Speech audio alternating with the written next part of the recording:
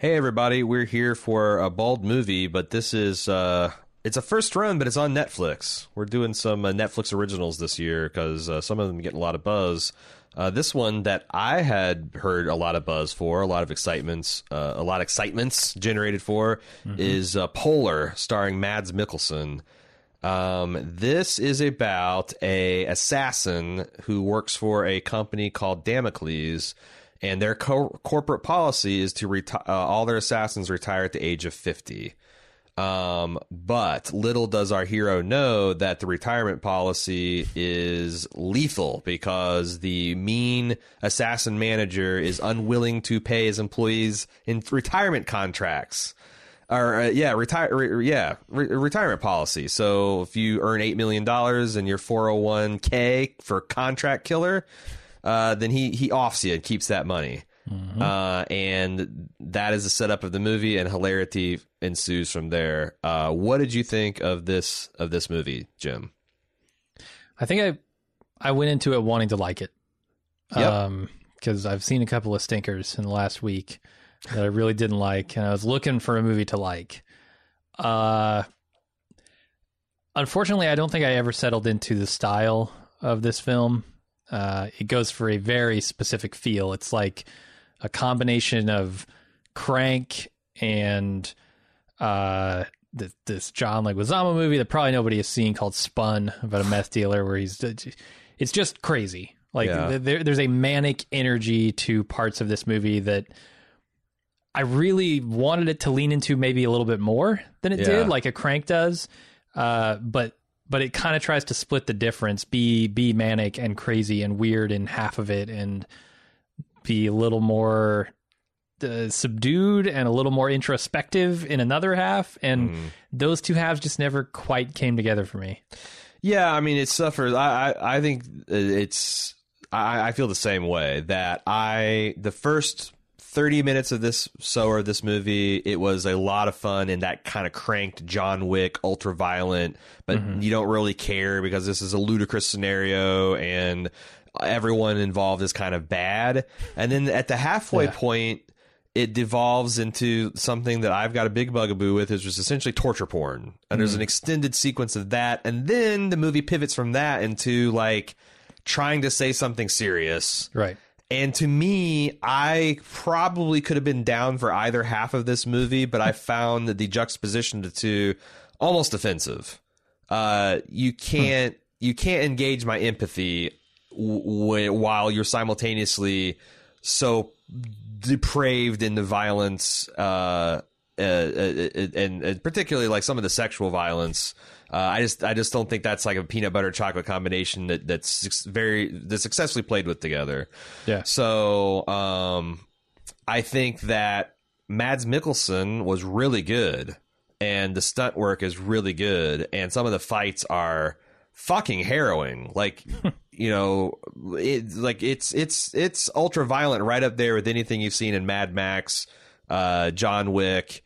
And it has a kind of this interesting streamlined story. And there's also some interesting social kind of jousting they do with that I want to talk about in a spoiler filled. But it's like when they got it's like right at the middle where the torture porn stuff starts happening. And this is kind of also like a Sin City deal. I very much got a Sin City vibe from this, even though it's not neo-noir or anything. Yeah. There's none of that. It's simply...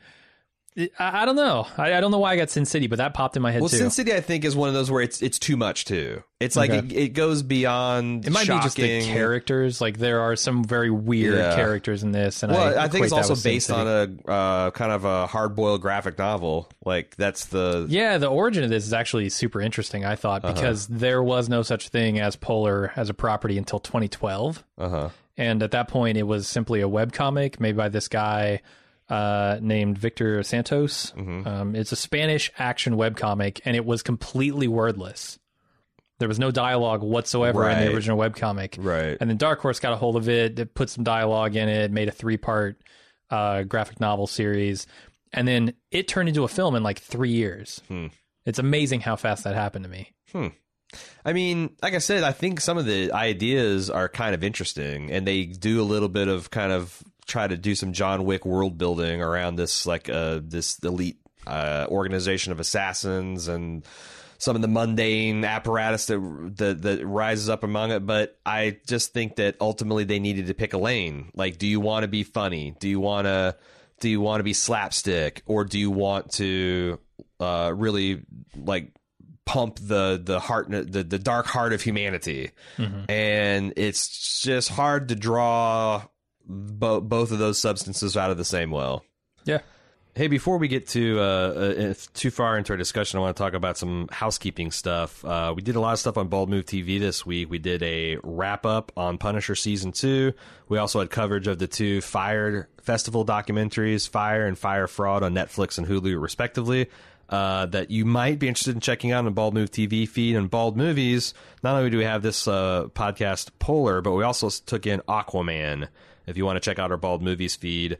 Also, we have our own award ceremony, our 5th annual Baldies, Bald Move Awards. You can go to baldies.baldmove.com. Our nominations are closed, but you can vote for the winners of different user categories, such as Best Drama, Best Comedy, Favorite Bald Move Moment. And that voting will be open until this Monday. And then we're going to compile it, and the ceremony will be held on January 30th. We'll have release of the actual award show, and we also record just hours of deliberations where I explain our reasoning for all that stuff. And finally, last but certainly not least, we have the 2nd annual, not quite Groundhog's Day Marathon. If you go to groundhog.baldmove.com, you can find out more information about this. But we're raising money for the National Alliance to End Homelessness. We're going to be doing a charity drive for 24 hours, starting February 9th at midnight to the following midnight. We are going to be on twitch.tv/baldmove, and we're going to watch all of the Star Wars movies in chronological order. And with a brief break between them. But we're going to be on camera for 24 hours in lashed through the Star Wars grindstone, raising money for a good charity. Twitch.tv/baldmove. Check out groundhog.baldmove.com for the schedule. We're still getting some of the times and dates scheduled. Did we ever post last year's coverage on that page? Not yet. No. I'll get that up. By the time you're hearing this, it'll be there. But we also have the whole 24 hours of last year if you just wanted to see it. If you just want to watch the thrilling conclusion of the last hour, you can do so at groundhog.baldmove.com. Since this is a Netflix original, it's not a first-run Bald movie, something we actually go out and see in the theater. So we're giving this spoiler-filled review away. But if you do enjoy our thoughts on these and like Amazon originals and Hulu originals, consider stepping up to the club at club.baldmove.com, because then you can get access to our spoiler-filled reviews of our first-run movies, among many other features. Club.baldmove.com. So, like, if you haven't seen it, now's the time to go away and see it if you want to. But we're about to get spoilery with it. I thought that I was having so much fun at the beginning of this movie, where they're doing, September from Earth, Wind, and Fire, and Johnny Knoxville's getting blown, and he gets shot. He's getting a postmortem erection, and I'm like, okay, I kind of get the flavor of what this thing is going for. Yeah. And then Mad Mikkelsen has got this kind of funhouse retiring cop scenario where it's like, oh, look how feathered your nest is when you're ready to retire and you only got 14 days left. And him, like, it's 1 week from being 1 week from retirement. And here's where I thought that the film can't fail, because I am a sucker for animals and children, right? Okay. And there is a scene that they play for laughs where Mads Mikkelsen abducts a puppy in exactly the same way that a trained killer like this would. Like, oh, I don't need a puppy. And then smash cut, he's got the puppy, and he's super cute. Mm-hmm. And he's having a PTSD nightmare where he's being attacked, among other things, by a dog. And he wakes up to his dog, like, licking himself, and he just blows this puppy away. Yeah. Smash cut to him burying it, and, like, there was, like, an emotional beat, and I started laughing. I'm like, all right, well... That was the biggest laugh. This movie can't lose me. There's no way. And then it slowly started losing me because it just couldn't. Where did it lose you? Because I think it maybe lost me with.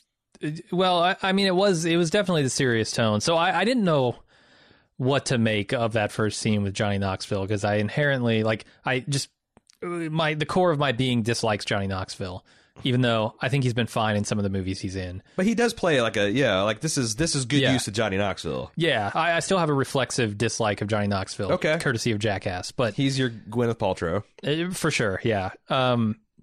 So I was very not into the first scene of this movie. Like that erection joke that, you know, kind of set the tone for you was setting in a bad way for me. Oh, no. And then they hit you with the main villain, who is this just completely over the top. And I was like, okay, I see what they're doing here. I'm going to go with it. And I'm going to just let this thing be silly. Just let this thing be ridiculous as it wants. And then, yeah, I think when they started like in with the Mads Mikkelsen stuff where he's very serious and he's got this budding relationship with this woman in this small town, I thought that was far more interesting than anything they were doing with the over-the-top, ridiculous comic book shit. Mm-hmm.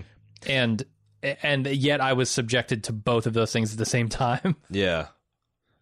Yeah, so no, I mean, I feel you. There's a couple of scenes. I think they spoiled some stuff in the trailer. Like the highlight of the movie is his kind of like green laser finger gloves. Yeah, an ambush, and they just as soon as I saw that set piece roll on, I'm like, well, I know it. That happens. Right. Like that is that's unfortunate because that should have been like a crowning moment of awesome where the movie kind of needed it to kind of win me back, and instead I'm like, oh. Well, shit, I'm okay. I'm going to sit here and pretend like I don't know what's going to happen. And I mean, the movie came dangerously close to sucking me in, though.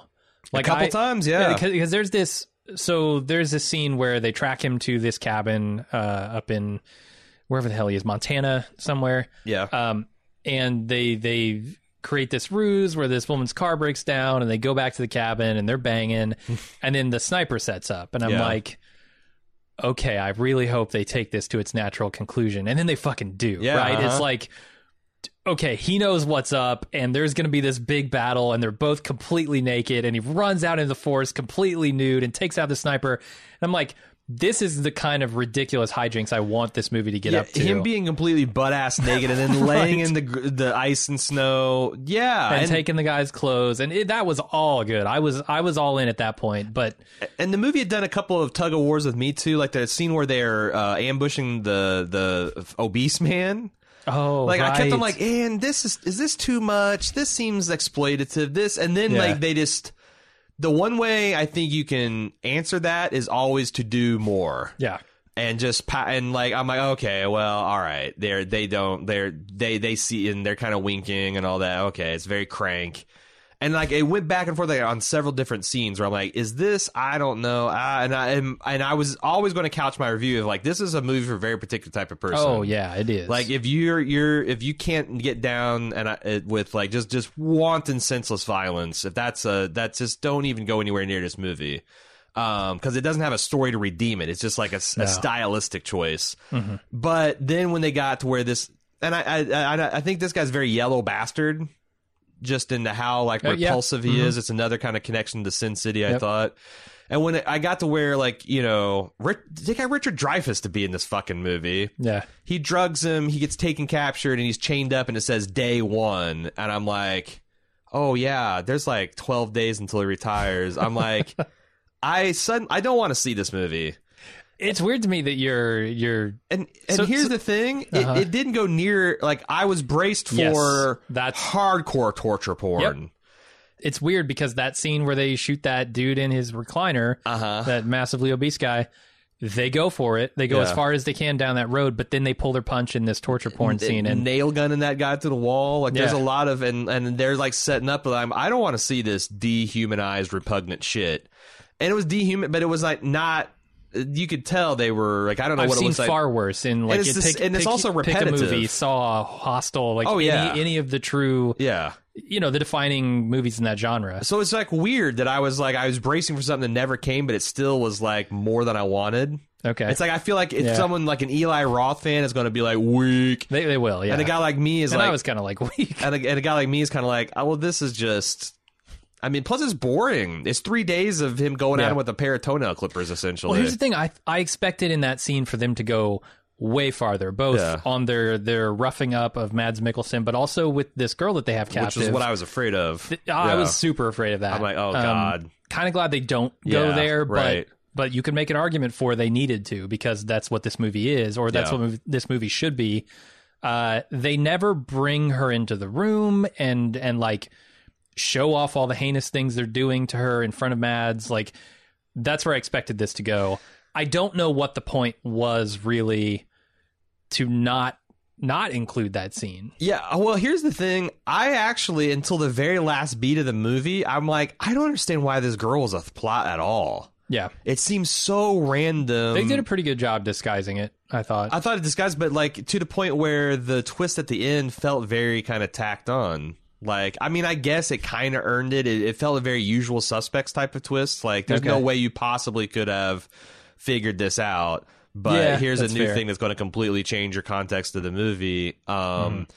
But I'm like, I felt like the movie would have been more streamlined if it was just a simple, he wants his money and this guy doesn't want to give it to Taken, right? And it's also like it's almost like I don't know if I don't know if the filmmakers are smart enough to know that this is what they were doing, but there was kind of an interesting like blue collar struggle. Like, this guy has put his whole life into this company and done everything right, invested in the 401k, and this rich guy is going to like not just take his retirement pause, which that's just your standard Enron scam, right? We're just going to buy this company, raid its retirement account, and leave them with nothing. But they're also going to take your life too. I feel like the killing of this person would simply be a metaphor for taking their livelihood. Yeah, you know? Yeah. So like, there's like a little bit of that, but then like what undercuts the message is poor Mads Mikkelsen just goes to war. Like, the people that really suffer are the other working stiffs for this guy. Like, this guy gets he gets his head cut off at the end. It's like, but he kills hundreds and hundreds of these guys who are just working stiffs. Yeah, no, I love the scene where, you know, the main guys hold up in his castle and in the headquarters, and Mads is coming, and all the guards just file out like, excuse me, sir. Like, it's kind of like that scene in John Wick where the bouncer, he sees John Wick coming, and it's like, he's like, are you working tonight? I didn't know you were working tonight. He's like, oh, you might want to take tonight off, Andre. Right. And the guy's like, thank you, Mr. Wick. Like, it's it's like an extended version of that. It's great. It was great. Yeah, there are a couple of scenes in here that are really good. Yeah, and like I said, I've seen Mads Mikkelsen do a lot of different things. I didn't peg him for like a pretty good... He's almost like an anime action hero. Yeah. Like, with his hair, and like he's got this lithe build and very pale skin. He looks like, you know, like you dye his hair blue and he could be in any one of these like blood-soaked anime, manga, revenge flicks. Yeah. And a lot of like the over-top characterizations and stuff I felt was very... Like, is very anime manga, like the little cheerleader who just like fucked people to death essentially, and yeah, I think if I didn't know that this was a comic book movie going into it, I would suspect it, and I will also be a little more disappointed in it, I guess, because like when I see comic books, I expect some over the top, crazy shit. Yeah, it just didn't. It did a very good job of copying certain movies. Like, there's some scenes where it's like, oh, this is a very good facsimile of John Wick, and oh, this is a very good facsimile of like Sin City, or some kind of like, you know, dark Frank Miller 300 kind of shit. And there was also some attempts to like put some Kill Bill depth. Like, for example, so like there's like a twist within a twist, because the twist is the woman that lives next door that he's kind of protected is actually the girl that he murdered his whole family she murdered accidentally. And there's actually a pretty good scene where she's like telling all the things that he took from her. And then they do this fake out where you think that she's killed the man. I'm like, wow. And they're like, it's like this turns into like some kind of Japanese death poem, because they show like this frozen stream and like all like there's like a 30-second the slow dissolve of all this beautiful winter scenery. And they come back and the guy's still alive. And I was like really thinking like, man, how do I feel about that? Because like it's a little like Amos in Expanse. Like, you're not that guy. Like, the one thing that this woman still had is like her humanity. She hadn't killed a person, and now you've taken that from her. Yeah. And they come back and he's still alive. And I'm like, okay. And now we've essentially soft rebooted Leon the Professional. You're going to take this girl and turn her into an assassin or help her. I don't know where I stand on that. Yeah, I don't either. I'm conflicted with it as well. I I really need, like, when characters make big decisions like that, I really need a lot of insight into their thought process in order to really go along for that ride with them, and I don't feel like I got it here. I got a little bit of it. Like, yeah. I can fill in some blanks. Like, she's very fragile and traumatized. That's her character. And this person has been very kind to her in the ensuing, relationship they had since the murders. So, like, and he's provided for her college, and right. like, he's done a lot of things to try. A man is trying to buy redemption. To try to make something good out of a bad situation. But so I guess, like, that's where she comes down. She comes down on the side of, he knows he fucked up. I know he fucked up. The people who sent him, he was just a contract killer. So the people who sent him are the real culprits. Let's work together to find those people. It's almost a little too level-headed for that moment. Yeah. But I think it worked okay. Here's what I think is the fatal flaw with the premise that you've laid out, which I think is what the movie's trying to do. Mm-hmm. I don't buy the redemption because he takes this Russian prostitute and her child to a situation where they easily could have been killed. Yeah. And a person who understood the immorality of what they did and felt guilty about it, I don't think would do that again, because if any, like, I don't know anything about her dad and why he got accidentally on a death squad list. Maybe, he was doing some dirty dealing or some shit. But, like, this working girl is doing nothing wrong except for selling flesh for cash, which I don't think is a crime. Mm-hmm. And she's trying to support the kid. And he, like, this guy who's writing $200,000 checks to this girl and putting her through, like, why does he also do this other thing? Like, that scene, I think, is a big problem for the movie, because if he deserves the redemption, this isn't something he did 15 years ago. This is something he did 5 minutes ago. Mm-hmm. And it's arguably as bad or as worse as the thing that he's trying to atone for. So, like, is he just a psychopath, sociopath? Then what's the connection with the, like, I really, that was a huge problem for me. Yeah. Like, and that's why I felt like the redemption arc kind of came out of nowhere. And again, this movie, I don't know. It wants to be, like, there's a couple places where it wants to be cranked and it wants to say something kind of important. And I felt like they needed to pick one of the 4 ways you could pound this type of material into being and do it. Yeah. And instead, they tried to do it all. And I'm also interested because Cecily read the whole comic last weekend. It took her like an hour and a half, 2 hours, and she wouldn't tell me anything about it because she didn't want to spoil me. But she was very positive. She wanted, if I could, to do it, to read it first. And I'm curious to see, because, like, how much of this stuff is like a faithful adaptation? How much of, like, the tone is lost? Like, maybe the comic was a lot more grim, or maybe it was a lot more slapstick. I don't know. Well, I think they're setting up part 2 here with, the team up at the end, the Leon stuff. Probably Mads is going to be a tool for her. Like, if they get a pull or two, yeah. I don't know how far into the graphic novel this movie gets, but I know it was a 3-part graphic novel, so maybe this is the first part. This is the first part, yeah. And, that revenge plot on the people who killed her family is going to be part 2. Yeah. So it seems like maybe he'll be a tool for her to use next episode, next movie, which could be entertaining. But it's weird to me that, like, we talked about the ultra violence and the, like, sexuality mix in there, but to me, some of the violence stuff was the fights were, like, the least intense part of this movie. Everything is edited with a pace and a ferocity that when we got to the kind of a little bit more grounded fight sequences, I felt like the movie slowed down in a weird way. Like, give me an example. Like that hallway fight when he's fighting his way out of captivity. Oh, right. I mean, it's a pretty, like, it's a good fight sequence. Yeah, I don't think it's bad. I love, like, it's very Old Boy, it's very Daredevil. Essentially, like, every move he's got is use a human shield, which is cool. Well, I'm fine with that. Except for, like, the same gun that he absorbs bullets perfectly. Like, he uses that on a guy later, and they show him from the back, and it's just bullets just ripping through him. Oh, right, yeah. Like, is it a shield or no? I mean, yeah, anyway. That's a fair point. But, like, in those scenes, I felt like the momentum kind of slow because the rest of like it's a whirlwind when you're talking about these people, these assassins trying to find him. Like they're going from place to place to place, murdering, and costumes, and the people are outsized, and the oversized, editing is just like snappy. It's it's almost at points tough to follow. Yeah, because I think there's one cut where they go, okay, we looked in Florida. Okay, we looked in this other place. There's one more place to try. And they have like a 2-second scene of a racquetball court with a guy dying. And I don't think they ever actually go there. I think that's implied to say, we went there and we shot this guy and he knew nothing and now we're at a dead end. Yeah. And it's literally 2 seconds. Yeah.